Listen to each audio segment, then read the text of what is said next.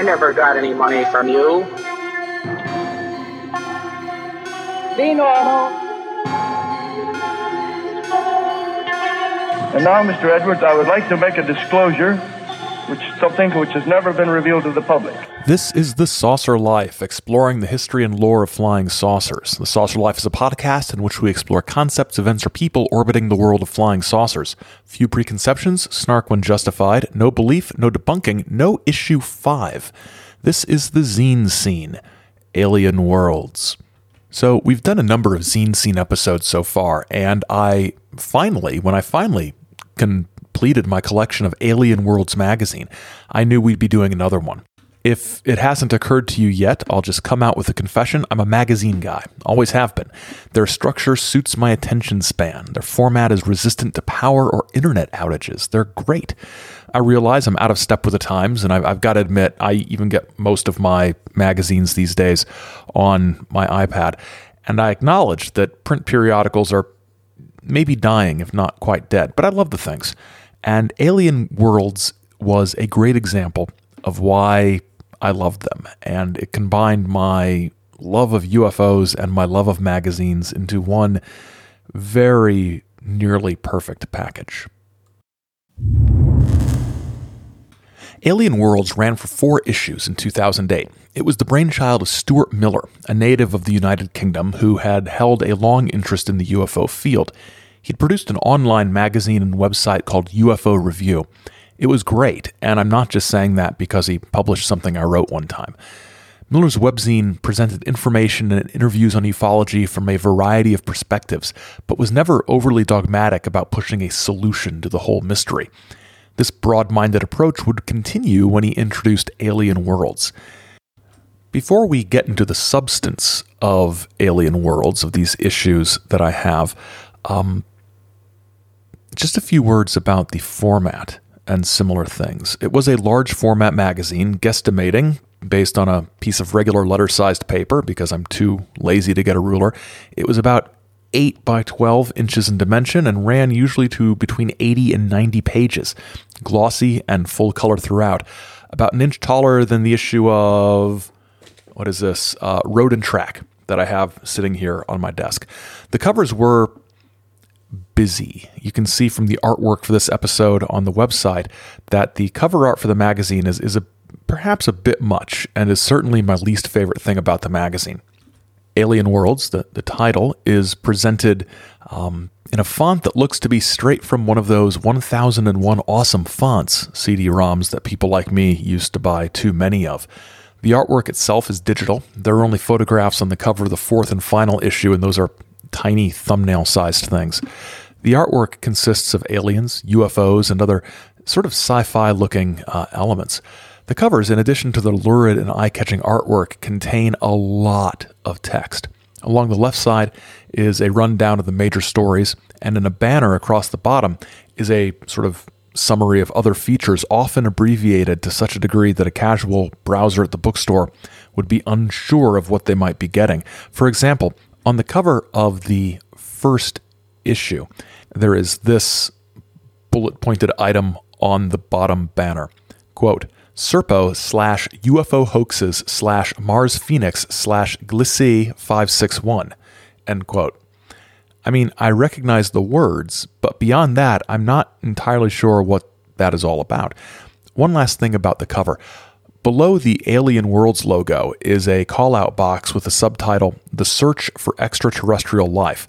So that, along with the title of the magazine, gives you an idea of the angle. This is going to be space stuff, by and large. I do have a final pet peeve. In that little call-out box, extraterrestrial is spelled as 2 words. Ugh. Some notes on the design of the interior. It's busy, like really busy. The print is tiny and occasionally is presented in a way that's very difficult to read. It's lots of white type on dark background or colored text on contrasting backgrounds that don't quite contrast enough. They don't quite work. In the States, at least, the magazine retailed for $10.99 per issue, which was on par with other magazines of similar size that were imported from the UK. at the time that I would buy. I purchased issues 1 and 3 from my local Barnes & Noble bookstore when they were available. Since I didn't buy numbers 2 and 4 on the newsstand, I suspect that distribution might have been hit or miss, something I was pretty used to with magazines from overseas. So, that's some background and visual stuff. What about the content? The magazine had some particular goals and focus. And the best way to summarize this is from an article called About Alien Worlds from the magazine's website. The website is now only accessible through the Wayback Machine from the Internet Archive. In this piece, Stuart Miller says, quote, "It still continues to surprise me that there are many people who have a deep interest in UFOs, but not the slightest care in the world as to whether extraterrestrial life exists or not. That might sound like a ridiculous contradiction, but people are attracted to the subject for many different reasons. And yet," he continues, "it is obvious that any immediate progress in this field is going to come from the direction of spaceflight or astronomy. Comfortably within the next decade, we will know for sure whether life exists on our planetary neighbors. When we find it, it may not look pretty or be capable of doing very much, and it might only be visible under a microscope, but it's as much about establishing the principle as anything else." End quote. So from this, we can conclude that Alien Worlds was going to have a touch of science to it. It wasn't strictly aliens and weird stuff or claims of aliens and weird stuff. And I think that was a smart approach. I mean, there were already English language magazines on both sides of the pond that covered the generic UFO beat. Miller also said that the magazine would have a focus on, quote, "the long-term future of mankind on Earth."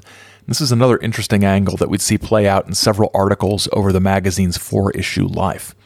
So, let's look at issue 1. What I've done to keep this episode from going on forever, because the Zine Scene ones, if I'm not careful, they can get very, very long. So this episode, as you've seen from the runtime, is going to be one of our more compact episodes to keep things sort of moving.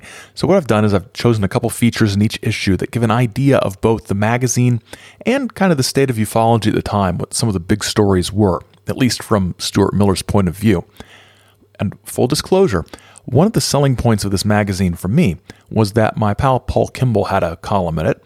It also regularly featured Nick Redfern, who I like, and the first issue featured an interview with Mac Tonnies, who was developing his crypto-terrestrial notion at the time. So this was a magazine that particularly appealed to me for those reasons, as well as for its general UFO-ness. So let's start there.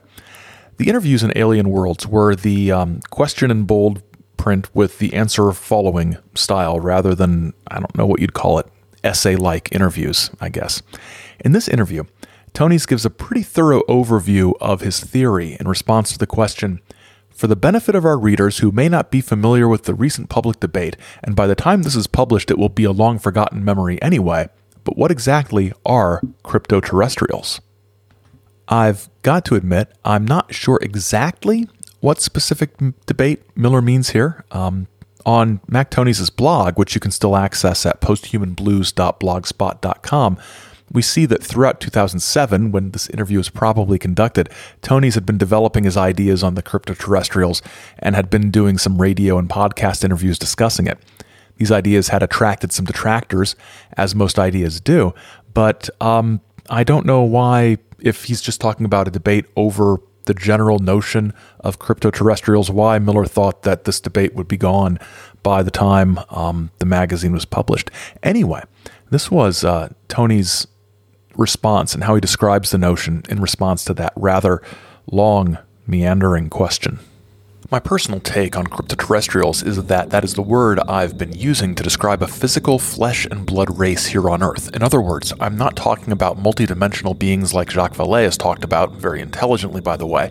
I'm not talking about ultra-terrestrials like John Keel, where they come from some other Quiron super-spectrum of consciousness. In other words, this isn't an occult notion to me.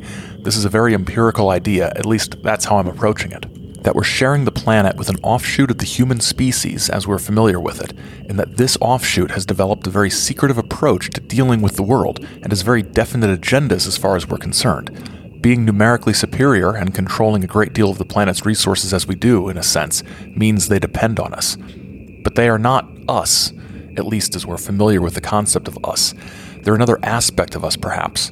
The word cryptoterrestrial is unique to me, and I think it's kind of a catchy word, although I didn't actually come up with it. Someone at my blog suggested it. Tony's also describes something of how he perceives the relationship between our species and theirs to sort of be. In response to the question, you said the cryptos depend on us, how would that work? I have this feeling from speaking with one witness who has actually met a small group of these little people. I think of them as people, as society, if that word is applicable and functions, and in the case of my friend who is privileged to meet some of these beings, they're very human-looking, they're very small. In his particular case, they passed for human, or attempted to. They passed for children, and they looked kind of hobo-like in existence. We're dealing with a species that is essentially human in many respects and is numerically inferior to us. We've taken a very overt and very intrusive approach to natural resources while these people are living a rather marginal existence, kind of on the fringes of human perception.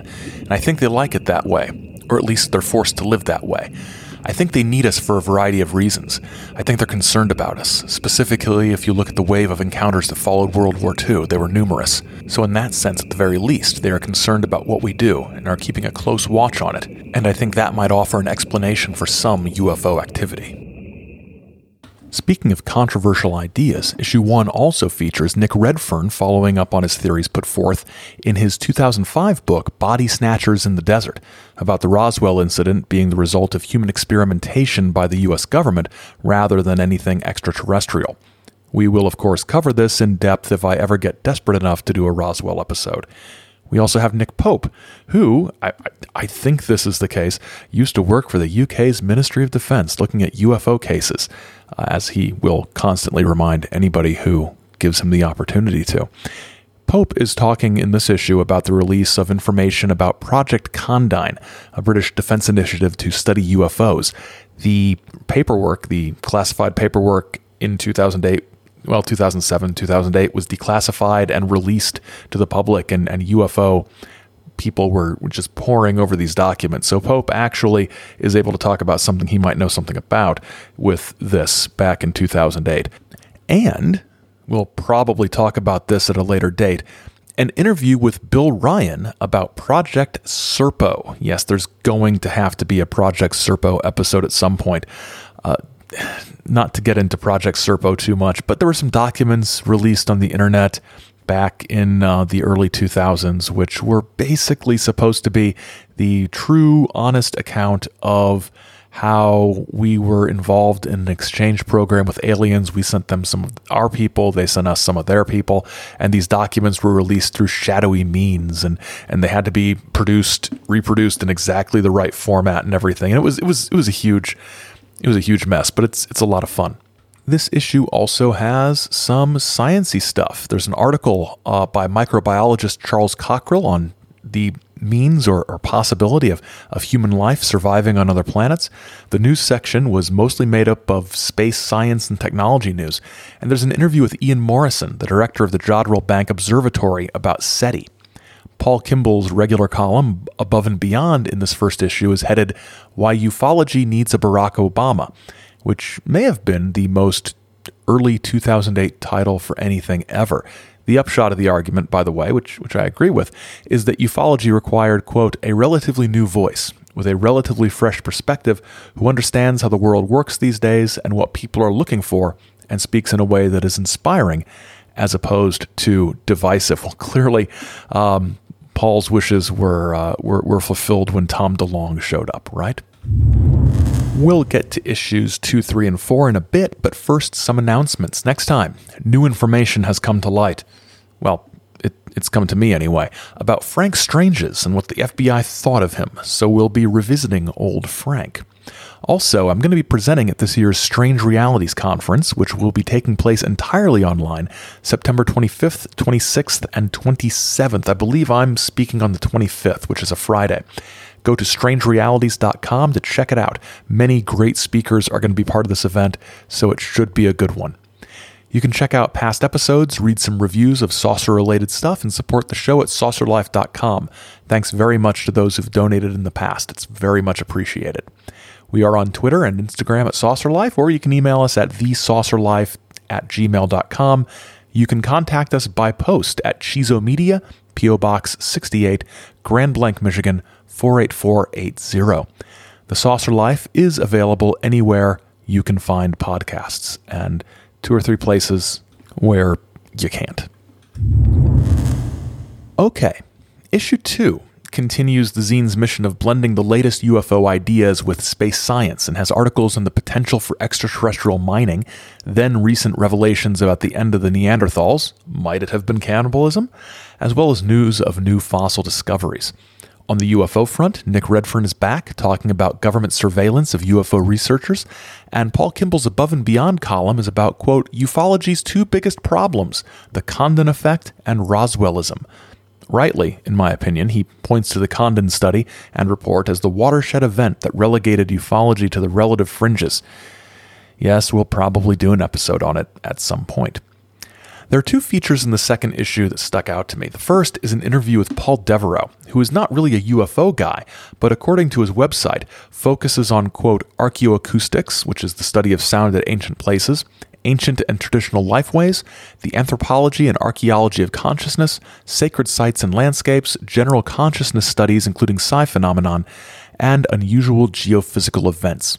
I first heard of Devereaux in something written by comic book writer and novelist Warren Ellis, and it was about the archaeoacoustic stuff, so I was really excited that he appeared here. This is one of the issues I just got in the last month or so I didn't know that Miller had interviewed him.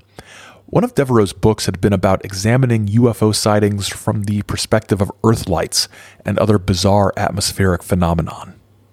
Or phenomena, I guess. We must remember that it's only 10 years ago that things like elves and sprites, huge energy events in the upper atmosphere, were discovered. And some of these things are miles across, so there are phenomena, terrestrial, atmospheric, telluric, that are going on that we are only just discovering still. To me, Earth is an identified flying object in the universe, but we haven't worked out all the controls on it yet. Things like global warming show just how out of touch with our habitat we really are.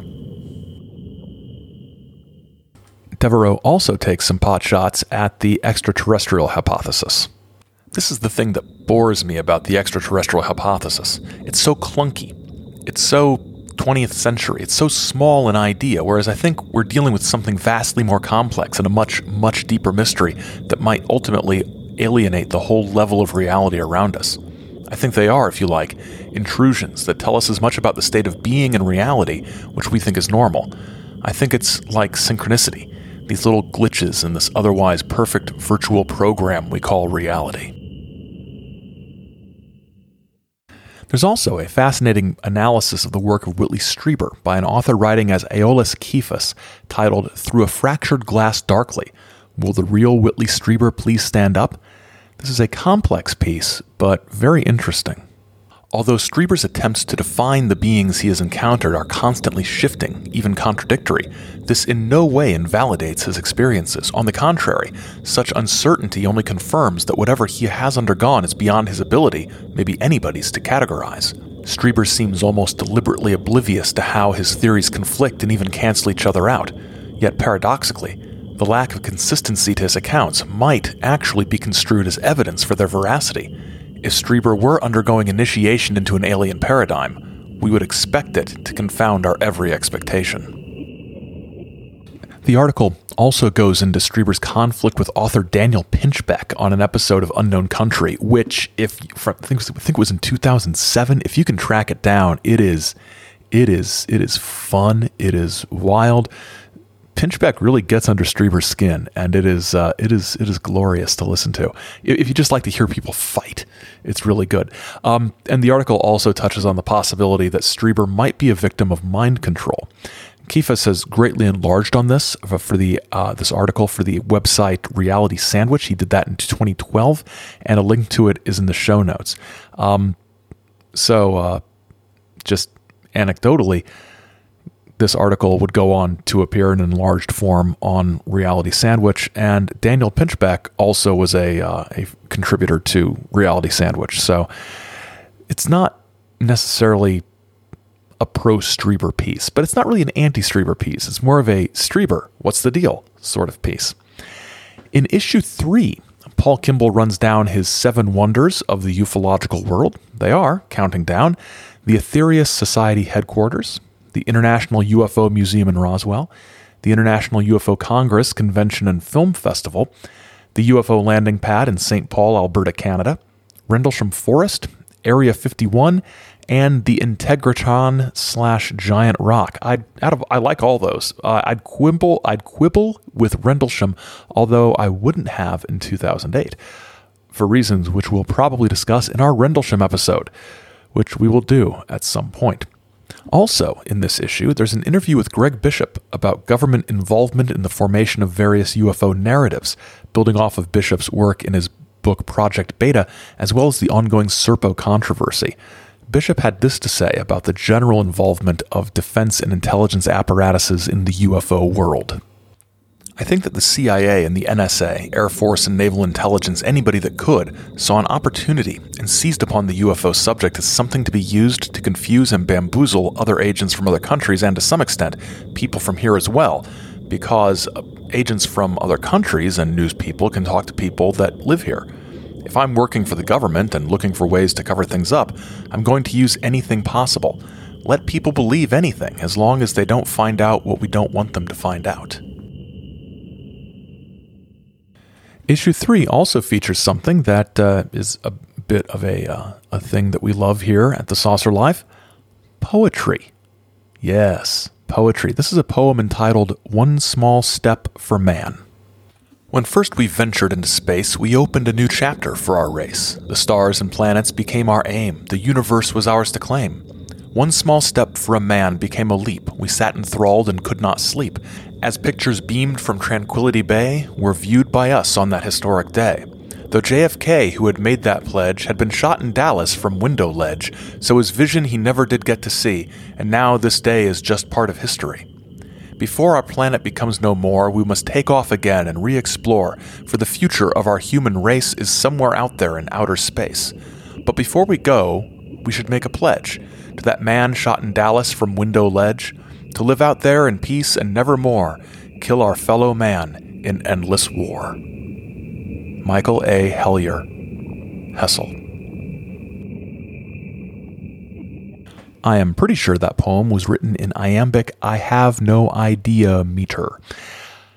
There's also an interview in issue 3 with Rich Reynolds, whose UFO blogging attracted a great deal of interest and ire back when a significant portion of the UFO world revolved around Blogspot, and has continued to arouse ire in the years since. He said nice things about some stuff I wrote, so I've got no issue with him whatsoever. The science coverage is still there, with the usual space science, but it also expands into the world of social science, featuring an interview with Diana Tuminia, a sociologist whose edited collection, which was also called Alien Worlds, had just come out. Tuminia would go on to write a book about the Unarius Society, and yes, we'll be doing a Unarius episode. Here, she discusses a bit about the religious and spiritual aspects of UFO belief. Certainly contactee religions are waiting for specific space brothers, and if you go to the back of the book in the appendix, it tells you about these different religions. One is Aetherius, which is very old, and there's also Unarius. That is the term they use, space brothers, as well as several others. If you read on, you'll see, for example, that some people are contacting reptilian space brothers, and the oldest are what I would call Aryan. They are the legacy of theosophy, and that whole imaginary psychic connection with Atlantis and different worlds and ascended masters. I spent a lot of time with the Unarius people, and they spent a lot of time doing psychic contact with Madame Blavatsky, as well as Einstein and Space Brothers from Venus. It's a holdover from channeling and spiritualism, and very well established in the United States. Issue 4, the magazine's final issue, although there was no real clue of it in the magazine at the time, I don't think, featured interviews with the late great Stanton T. Friedman about why he hates SETI. Say it with me, folks. Silly effort to investigate, as well as journalist John Ronson about his book, The Men Who Stare at Goats, which I highly recommend. I don't know if we've covered it in one of our Read This Books episodes, but you need to read it. And don't think because you've seen the movie that you don't need to read it. You need to read it. There's also an interview with the European Executive Director of the Aetherius Society, sort of calling back to the interview with Diana Tuminia in the previous issue, alongside usual interviews with scientists of various stripes and coverage of pseudoscience with an article about crystal skulls, not the Indiana Jones kind. Nick Redfern is back with an article titled UFOs, Crop Circles, and Cryptids. What the hell is going on? Here, as in his previous articles for Alien Worlds, Redfern very cleverly presents an interesting article. This one is about the overlapping accounts of different flavors of paranormal events. And if you look closely, the article is carefully designed to get you to buy one of his books. In this case, a book about UFOs, crop circles, and cryptids. That's why Nick Redfern is able to make a living writing about this stuff. He's very, very, very clever about this. Paul Kimball's Above and Beyond column is about the prominence of the extraterrestrial hypothesis in ufology, and why it might not be a good thing. By focusing on the idea that little green-gray men have been coming here in nuts and bolts spaceships, ET Factors have done a grave disservice to the search for truth about the UFO phenomenon and its possible alien origins, in the same way that thousands of years of religious leaders have undermined the search for the true nature of God by force-fitting it into a limited paradigm that simply served to reinforce their own worldview. They have not sought wisdom nor understanding. They have simply proclaimed an answer, which has been no answer at all. All in all, the blend of ufology, broader paranormal events, and science made Alien Worlds unique, if not entirely to everyone's tastes. That it didn't continue beyond 4 issues shouldn't be taken as a reflection on the quality of the magazine, but rather as an example of the changing media landscape of the time. Magazines have continued to shrink their footprint, have gotten more expensive at the newsstand, even as subscriptions for some are nearly at giveaway prices. Looking through these 4 issues again, the most striking thing is the very low level of advertising. Okay, there's almost none. The first issue has 2 ads, both for anomalist books. Issue 2 has 1 ad on the back cover for the musical Jersey Boys, which was playing in London at the time. I always thought that ad seemed very incongruous. Issue 3 has 1 ad on the back cover again for First Sight Graphics, which did the layout and graphics for the magazine. Issue 4 has no ads whatsoever. While this is a great value for the reader and was one of the reasons I happily plunked down my $10 when I could find it, from a business standpoint, it's utterly unsupportable. So that was Alien Worlds, a great magazine with a unique point of view, edited by one of the few people in ufology you can't really find anyone saying anything bad about. Miller, very sadly, died from injuries sustained in a motorcycle accident in 2011. In the show notes are links to memories from Paul Kimball and Nick Redfern about Stewart, and I urge you to check those out. Thanks for listening. In the show notes are links to purchase back issues of Alien Worlds from Archives for the Unexplained. You might be able to find them elsewhere as well, but that's where I got mine. The associate producer of The Saucer Life is Simpson J. Hanover III. The Saucer Life is a production of Chizo Media, LLC. Chizo Media, working for the good of mankind, along the lines of truth. Till next time, keep watching the skies, because the skies are watching you.